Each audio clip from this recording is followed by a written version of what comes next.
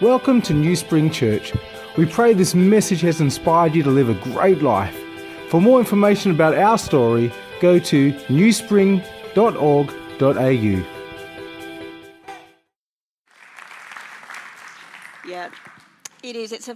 It's just been my greatest joy. I say that I wear so many hats right now that in life that I often feel like I should be a milliner or something. Because when I think about I lead Foxglove Project, which is my absolute passion, and that is really working with women and girls in the developing world, in Cambodia and Rwanda and India, and I really love it. It's all about transformation, not just giving people enough to get them out of poverty, but actually saying, I just believe in your capacity. I believe in your capacity to do it for yourself. And so we get alongside and do lots of training and equipping, and I don't give anyone money because money doesn't work to give people money, because people have to change their own lives. And actually, people have to know that someone else believes they can. Because often people, until they see that you believe it, they just don't believe it themselves. And I get to work with the absolute poorest women living in abject poverty on the edge of a village in rural Rwanda, and every time I'm there, I feel like I'm in the place I belong, and how can that possibly be when I've grown up in first world Perth? But I do. And so the book is actually just 20 women's stories called 20 Reasons to Believe. 20 reasons that they've believed and 20 reasons why I believe it's actually possible. I also I'm also part of a network of women called Kin Women. Does anyone know Kin Women? Okay, so I'm one of the co-founders of Kin Women, and we're on 98.5. We have spots on that, and we actually do a half-hour radio broadcast every week, and we encourage women in the first world to also live their finest life. I work for an NGO, so I work in international development as well, and I travel probably 3 or 4 months of the year around the world monitoring projects and seeing and helping people to do what they're doing better in the developing world. I'm also a pastor 1 day a week. See? My life is crazy, isn't it? I'm just giving you the tip. I'm a nutcase, that's it. I am a weirdo. The recognition has just come all over me. I'm a pastor at West City Church, a Church of Christ in Wembley, which is just down the road from where I live.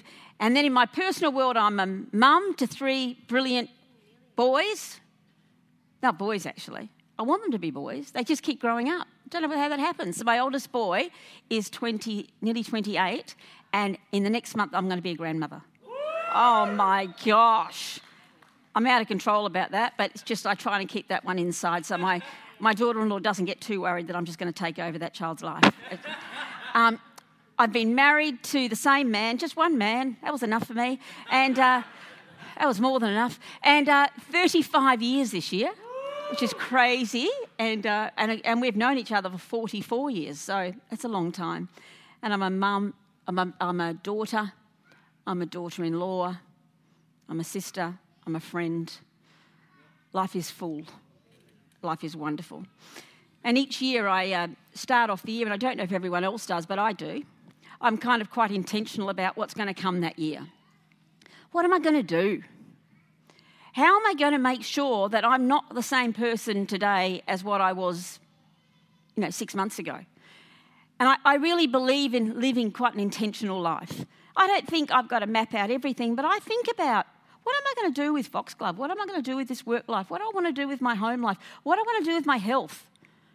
Had some health issues over the last few years, and I've just thought, you know what, I've got to get on top of them. I go to a physio, particular problem I've got, and the other day he said to me, "Is your health? Are you okay? How's your daily life with it?" And I said, "Actually, I'm pretty good.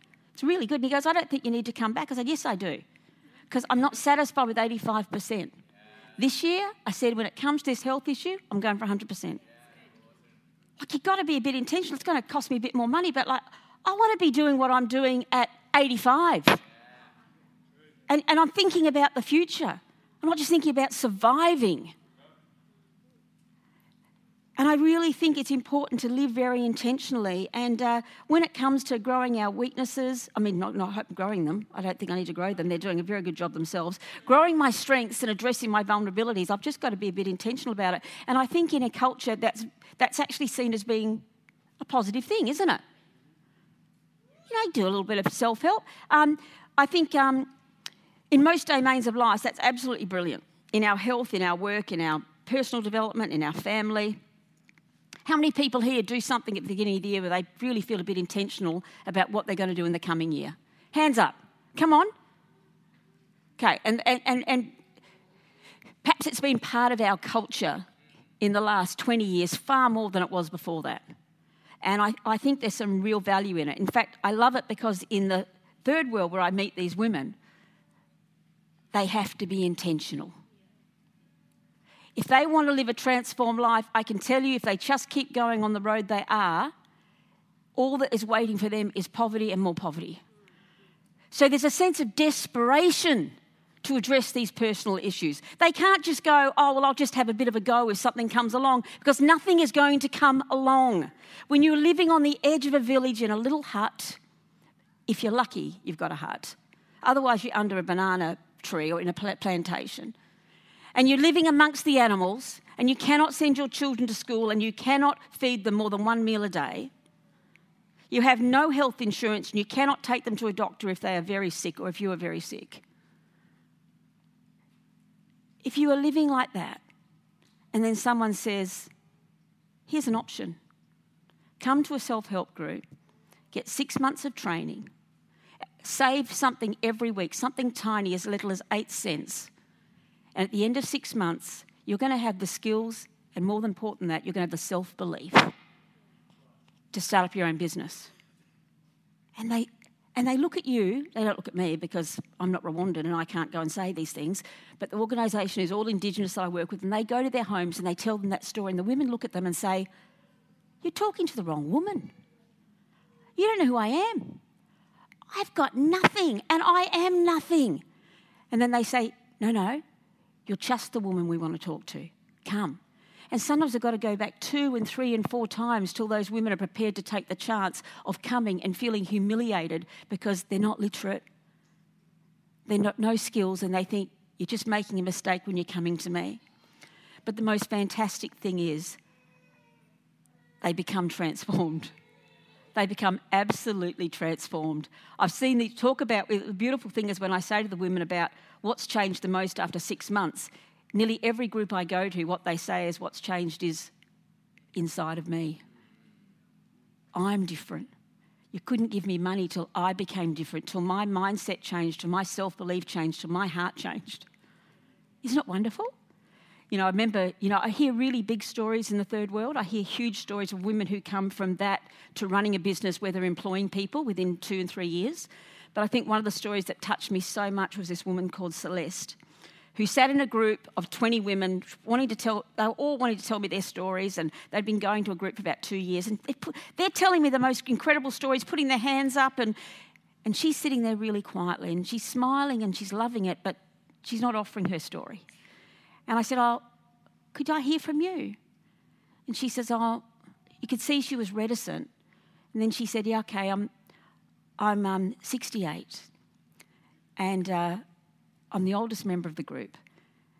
And she said, when I came, I had absolutely nothing. I have no family.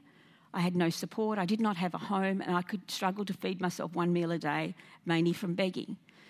She said, so when I came to the group and they were going to teach all the training, she says, I was so hopeful that someone would start a business that I could join. But everyone in the group decided to start a small family business. She said, and I thought, what am I going to do? But she said, I did believe I had something in me. I knew some stuff now. And she said, I just dreamed a little idea. So I took out my first loan for 1,500 Rwandan francs, which is about $1.50. And she said, I took out my first loan, and she said, and I walked down to the farm, down the road, to the field, and I bought off the grower 4 avocados. 4.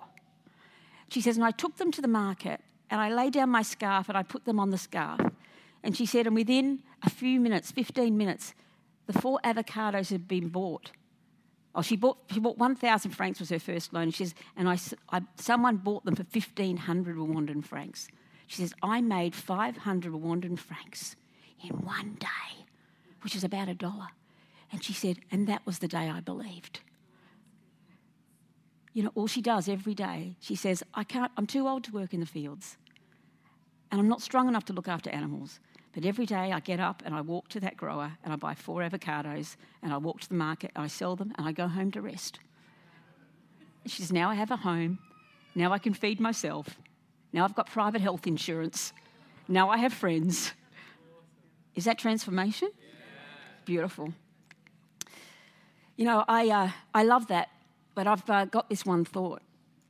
When it comes to our external world of economics and self-improvement and our health and even some of our work skills, we are in charge.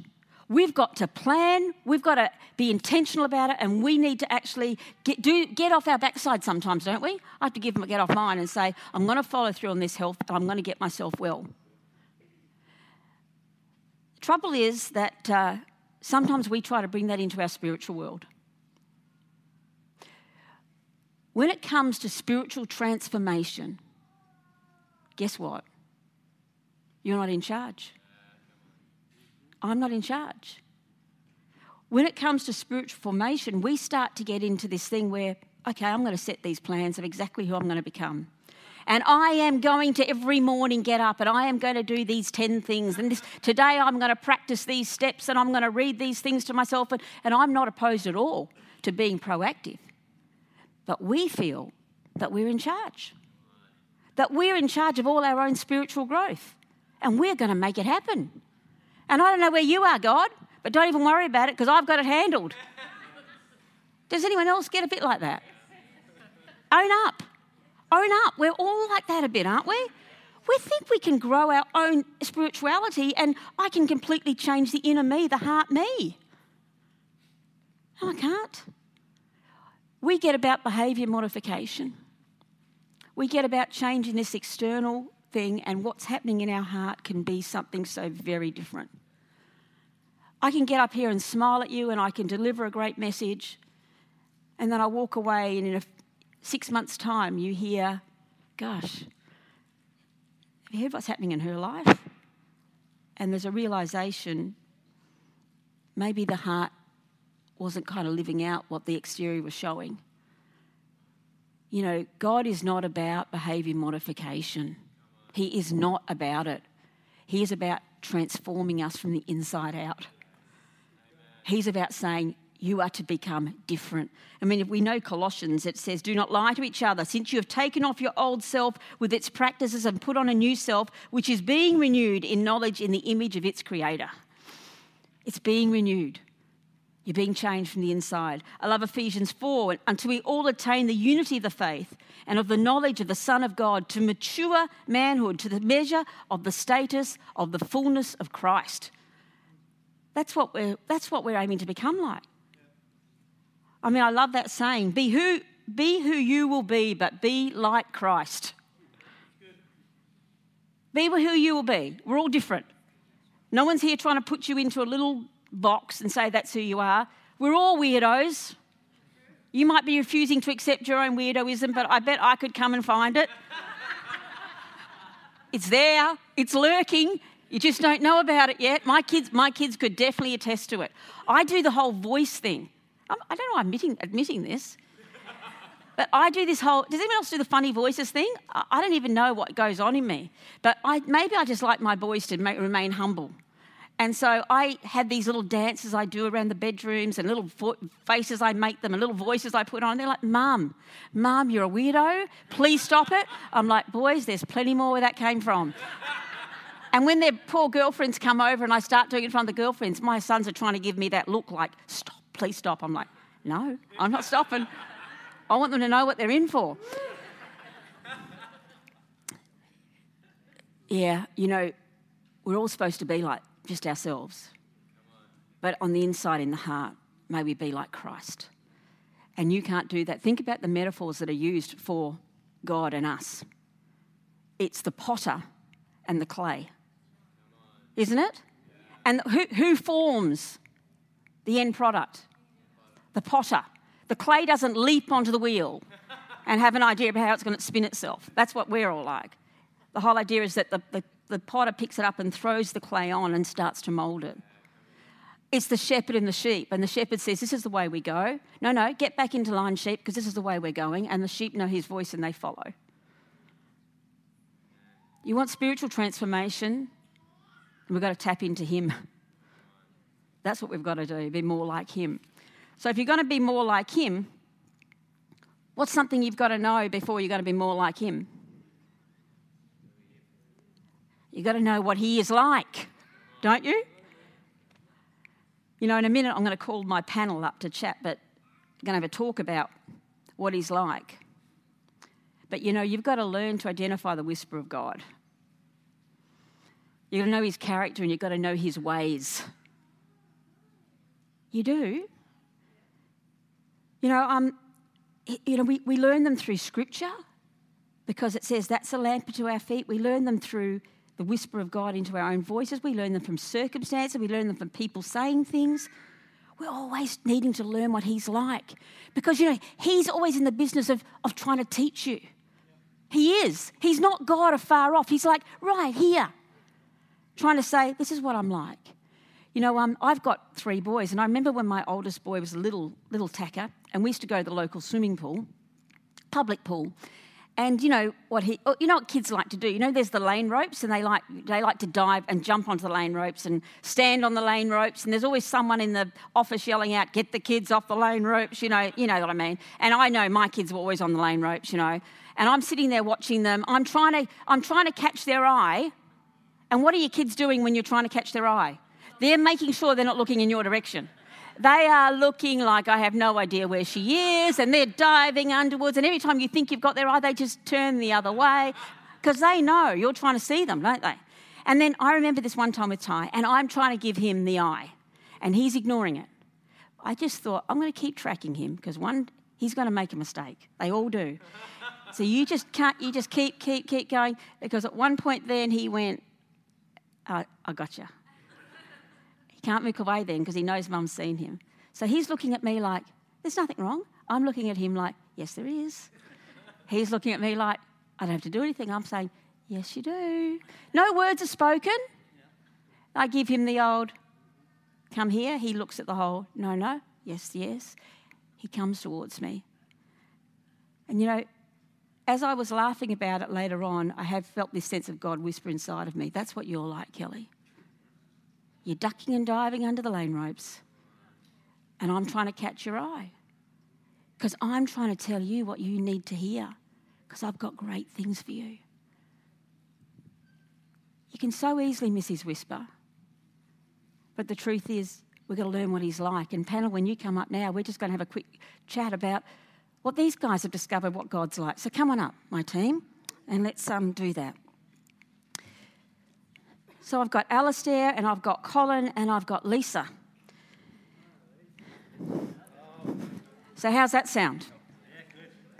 We're just going to have a 7-8 minute chat here. And can you 3 hurry up, please? Wandering up like Brown's cows. Come on. Okay. So here we go. We're not doing that. So look, Colin, let me ask you. The first question is, what have you learned about God in the last year? What have you learned about God in the last year, Colin? What I've learned about God in the last year. Just to start off with, as you can tell by my appearances, I have been gracing this world for a few years. In the beginning... No, Colin. We're not going to the beginning. We're going to the last year, 1 minute. It'll be very quick. It'll be 30 seconds. Okay. I used to pray and I never got an answer. So I thought, what the hell's going on? This is not working. But then I learned that if you have faith and you pray, the answer might not be in your time, it'll be in God's time. So once I worked that out, prayers then became so part of my life every day, and the answers I get are so rewarding. Now I am a 1,000% believer in prayer. Yeah. Wow. That's a great... So, and the interesting thing is that you probably have heard that all your life. True. So if I said that to all of you, you'd all go, yeah. But here's the next thing. Are we actually living like that's true? Come on. Yeah. What have you learned in the last 12 months? My biggest one is actually very similar in that it's something that I knew and I've probably told people millions of times. That's what finding out God's like is all about. Absolutely. It's not that you don't know it in intellectual terms, it's just that it's never become real. Dropping down, absolutely. So it was very foundational. It was basically learning that God being a part of your life and in your days is incredibly rewarding, but he's not a vending machine. So I knew that, but I learned that bringing God into my everyday stuff will have an amazing impact, and it's awesome, and it builds me up, but it's not kind of like, cool, I prayed for 5 minutes and now my day is perfect. Fantastic. So I had to kind of learn on the ground that, Fantastic. Lisa, what about you? What have you learned in the last 12 months? So it'll sound like we've all had a cheat, but That's fantastic. What I've learned is that God is always with me. So even in the times when it feels like he's not with me, when I feel alone, when I'm struggling, he's always there. He's right there. So I've learnt that, and I've also learnt that he's always listening. He hears my prayers and he answers my prayers.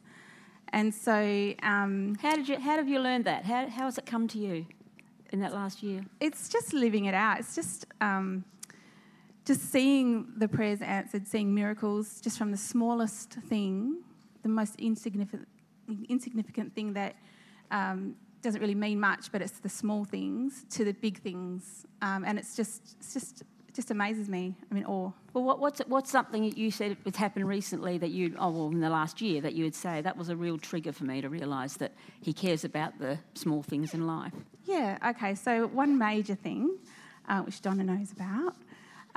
One day I was working here, and I think any mum would know picking the kids up after school and stopping at the shops is a nightmare. So I said to God, I just need pineapple today. I just need pineapple. Pineapple and salami would be good. Pineapple for what? What are you going to... For pizza. For pizza, making okay. pizzas. So this is a pretty reasonable request. Monday night is pizza night. So anyway, we get our load in because we do hampers through the week. There's a whole huge load that comes in, and we're getting through the load, and I'm thinking, oh, there's no pineapple.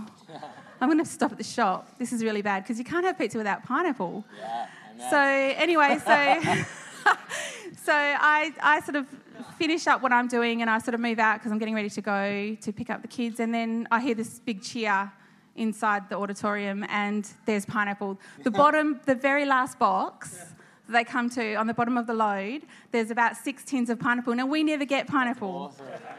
So, like, he's in the little things. I know. He knows what I need. It's not always this big major things. It's fantastic. So what there about you? are big things, like seeing, obviously him move when we pray for people to be healed, and that's just amazing too. It's fantastic. How did you learn it? It was kind of finally doing the stuff that you should have been doing since you were 12. So giving God like a tiny bit of my time every day, or not quite every day. I started a Read the Bible in 1 year Bible plan and finished it in 2 years and 3 months. So that's like nearly 50%. So I'm going to claim that.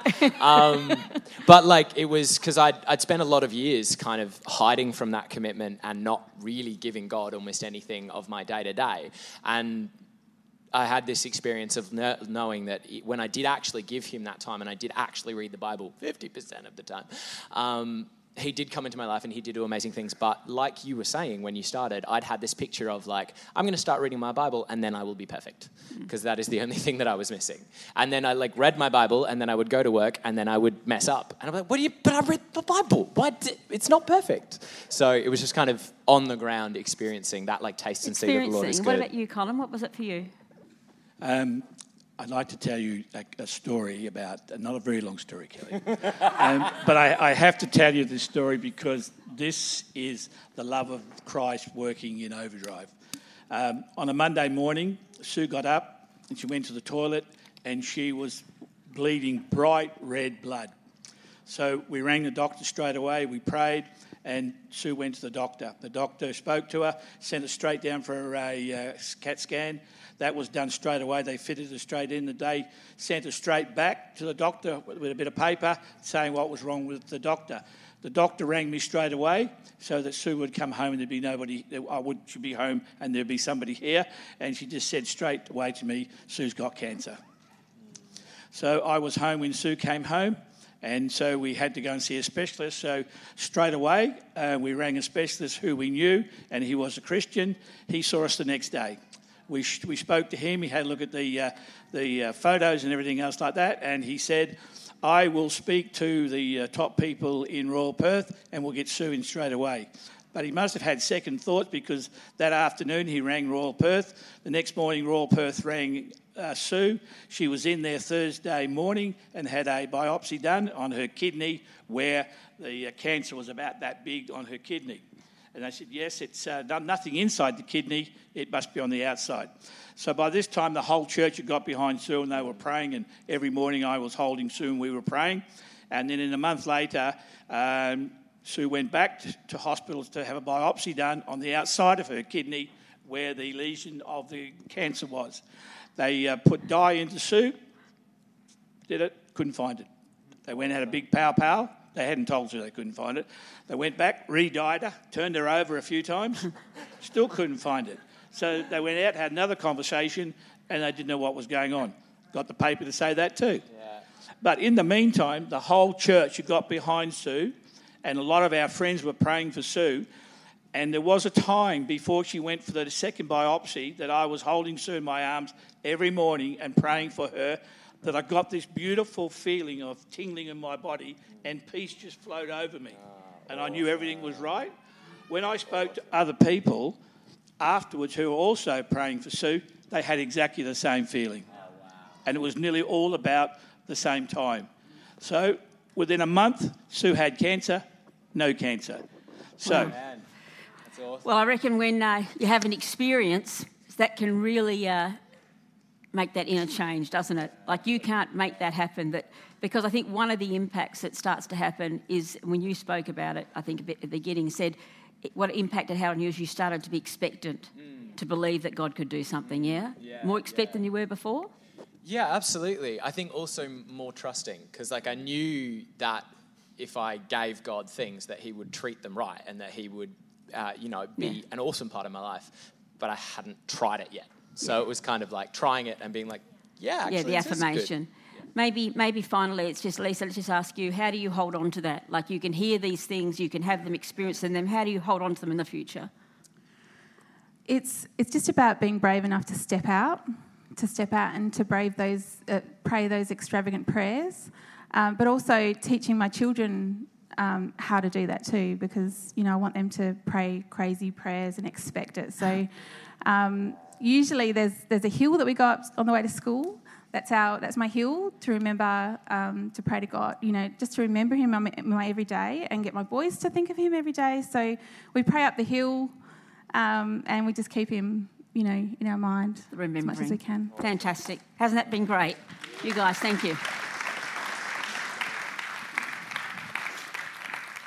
A couple of things came out of that I wanted to say, and one of them was that not only do we supposed to know Him, we've actually got to recognise that He's leading, and you and I are following, aren't we? There's a scripture where they have the Message version, Matthew 16, which I love. It says, then Jesus went to work on His disciples, and He says to His disciples, anyone who intends to come with me, maybe that's most of us, has to let me lead.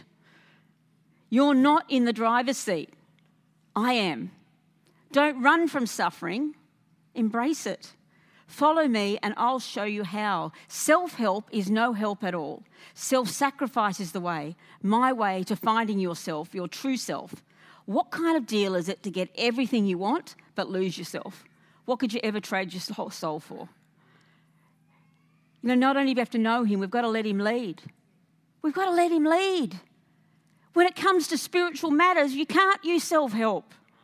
When it comes to spiritual matters, you need this supernatural God to intersect your world. And then you allow Him to change you.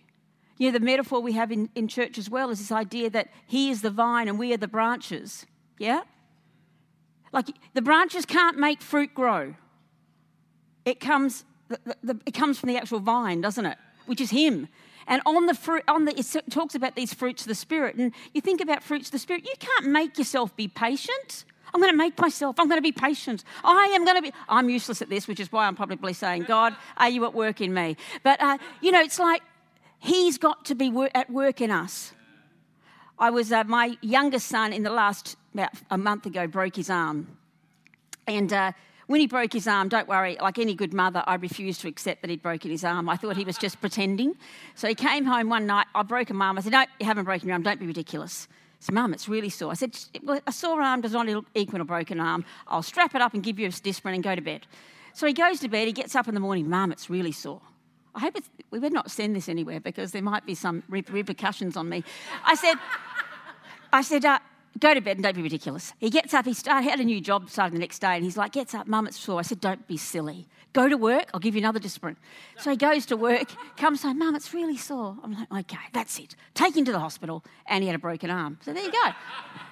Lucky for him. And anyway, but while we're at this, we're in the hospital, he's having his x-ray. I get back to the car afterwards, park in the car, and I've got a parking ticket. On the screen, and like, you know how you want to kind of quietly get it off so no one else can see it? You find yourself doing that, don't you? Like, you go past your windscreen, snatch it, get in the car, $160 for my parking ticket for, near Royal Perth. And the funniest thing is, the absolute hilarious thing is, I saw the ticket, got in the car, and it came into my thought, oh gosh, that was a cheap trip. That was a cheap x-ray, consultation, treatment. Gosh, I live in a fantastic country. My son was looking at me waiting for the eruption, from his lunatic mother. He's looking over and I'm like, well, that's cheap, darling. Look what we got. He's thinking, where has she gone? What have they done with my mother? But you know what it was? I just sat there and I just thought, God, you know what it is? It's you at work in me. I wasn't working at this. But what I do every day when I wake up is I say yes to you, God. I wake up, I open my eyes and I say, God, what you want to work on in me is fine. I say yes to you. Do your best in me. Put your fingers on the things that you want to change. I'm going to hear your voice.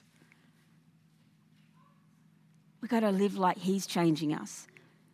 And I just have a couple of thoughts of how you do that. Because I think in many respects all of us long to do that, don't we? Don't you want to be more like him? Don't you get really disappointed with yourself? When you yell at someone on the car, you're driving in your car and someone comes in, you give them a bit of abuse, and then you think, I hope they're not going to the same church as me. I often think about that sometimes when I'm a minister, that someone's going to go, oh my Lord, that's the woman who, abused me at the shopping centre the other day. Not that I ever do that, of course. But, the truth is that you need to be being different to what you were. I'm not even going to say a couple of things I've done in my past. I'm sure if the person... No, I'm not Philip, so don't ask. But, I think to myself, if you want to live like this, you've got to do a couple of things. One thing is you've got to surrender. You've got to surrender. When it comes to your spiritual life, you've got to say, I give up on changing myself. I give up. I want to have a posture of kneeling, but with my hands up, expectant that you're going to do something in me. Like I'm not just kneeling like I'm a little pathetic nothing. I'm this expectant person who wants to be living like you can do something amazing in me. You actually can. I really, really want you to, God. I went to Thailand one time. I was up on the Thailand-Burmese border, right up, and I was I went to meet a pastor. I wasn't meeting a pastor, actually. I was seeing lots of development work, but I happened to meet a pastor who was doing some development work, and his name was Pastor Jolly. It's a good little name, isn't it? Pastor Jolly. Pastor Jolly was up there, and he was jolly, very. So anyway, he was up there, and he had done this fantastic work. He had built like a Bible college. He had built a public school. He had built a children's home. He had built a huge outdoor auditorium where he was... and he's this really quiet Burmese man, and I'm looking around thinking, it's incredible what he's done. And I said to him, what are you building next? Come on. I was ready. Let's build something else. So he looks at me and he says, I don't know. I thought, I don't know? Come on, mate. You can do better than that. I said, of course you know. What are you doing next? He goes, no, I'm not doing anything. I'm gathering wood. I said, you're gathering wood. Human me just thought, how ridiculous. And he showed me this huge warehouse where he was drying wood. And he said, I'm gathering wood. with a full expectation that when the time is right, I'm going to build something. And you know what dropped into me? Gather wood, Kelly. Don't be so keen to take action. Just keep gathering wood. Keep building stuff. Keep building stuff internally so that the time is right. You've got the stuff in you to do it. But you know what? It takes humility to just gather wood. It takes surrender to gather wood. When all we want to do is to be seen for being action men and women. I love the fact that I can become a wood gatherer, and that's more than enough for him. Surrender. But the second thing I reckon we've all got to do is we've got to what's called Selah. And Selah is this idea of, we think of it often as rest, don't we?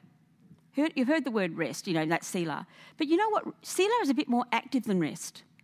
It comes often at the end of stanzas in the Psalms, and it says this. It says, stop, think, weigh up, sift and weigh. In other words, don't just hear information. Think about it. You're not here to hear me deliver something for you to do. You're here to catch a word from God that you sift and weigh, comparing it to what you know about him, and saying, you're going to do that in me, God. I reckon you're going to do that in me. This idea of sifting and weighing is something we all want to move on from and act like all we need to do is hear information and we need to take action. But we don't. We take it in. We sift and weigh. We gather wood. We gather wood. And all the time he's at work in us, transforming our heart, transforming us inside out. And then I kind of had this thought that after we've done all that, you want to have faith to believe that it's God doing stuff in you, then remember what he's already done. Remember what he's already done. I love that, Lisa, when you said it. You drive up the hill and she's got a little process to say, I don't want to forget what he's done for me in the last year. And it just becomes something I push to the side and wait for the next crisis. When the next crisis happens, oh gosh, what's he done in the past? Oh, look, the best indicator of future behaviour is what? Past behaviour.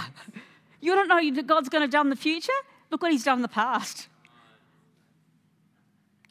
We live life looking forwards, but we understand life looking backwards. That's a kind of a version of what Søren Kierkegaard said. We live life looking forward, but we understand it looking backward. Look back. Build an altar. Remember what he's done for you. Remember what he's done. He's going to do it again and again and again and again. I'm so, so grateful for God in my life. I've been followed him for 58 years now, nearly 58. Getting older, I know. Wow, how did that happen? He is so good to me. He is so good. At the end of the year, since when you think about yourself as a younger person, let me just reflect on this a bit. A younger Christian, whether you became a Christian in your 30s or 20s or childhood or the last 6 months, if you think back to things he's done in your life, it's just the most incredible encouragement for the future. I think people often just don't recognise how valuable it is. When I was a really little girl, I was about 8.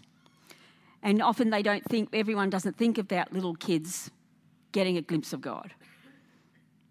You've got children and you think, oh, nah, let's wait till they get bigger. I was a girl and I was 8 years old. I was sitting in a Bible in like a Sunday school class. And they taught a Sunday school class about, the one where Solomon is, the 2 women come to him with the 1 baby. And the story goes that there was 2 women that each had a child, and overnight in the tent, one of the babies died, and the other woman took that baby and took the baby that was alive and took it closer to her and put her dead baby next to another woman.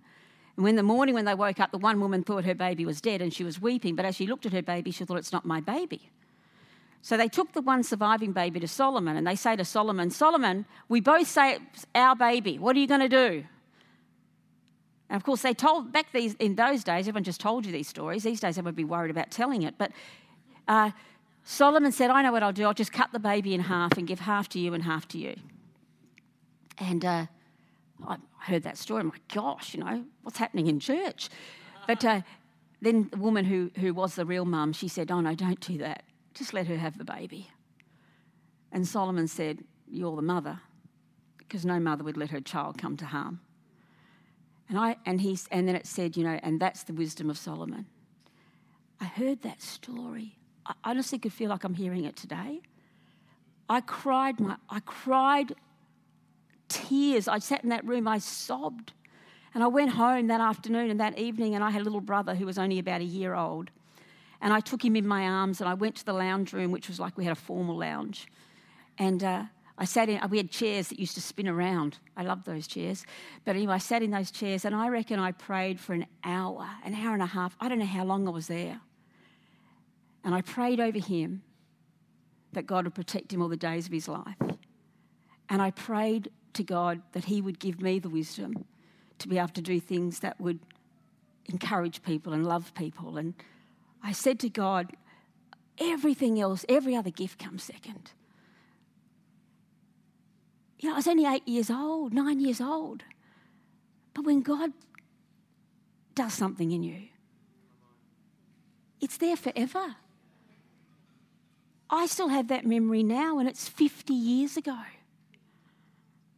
Transformation, when it's God, is not about behaviour modification. It's about being changed forever. He does something in us. But we need to remember, at the end of every year, I do something else every year.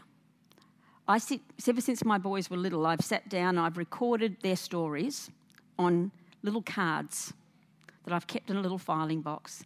I keep all the stories about what happened to them that year. The funny things they said, the difficult things that happened for them. And I'm keeping this little record of what they were like. It helped me to get an idea of their character. It helped me to get an idea of their idiosyncrasies. It helped me to kind of track the changes in them too. And I kept those memories close, and they taught me a lot. My boys love them too. In fact, now these grown men still say, can we get out the box? How hilarious. Can we get out the box? Can you tell me about myself when I was 5? And I get out the box and I tell them the story about what they said that year, and they laugh and they cry because it's building something into them as well, isn't it? I think we could all use a God box of sorts. A way to capture God's actions and his whispers and his revelations for the year that's been for you and me. It's a way to remember him, and a way to remember that you and I are never alone.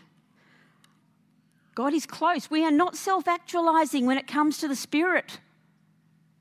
We're being transformed by the one who made us.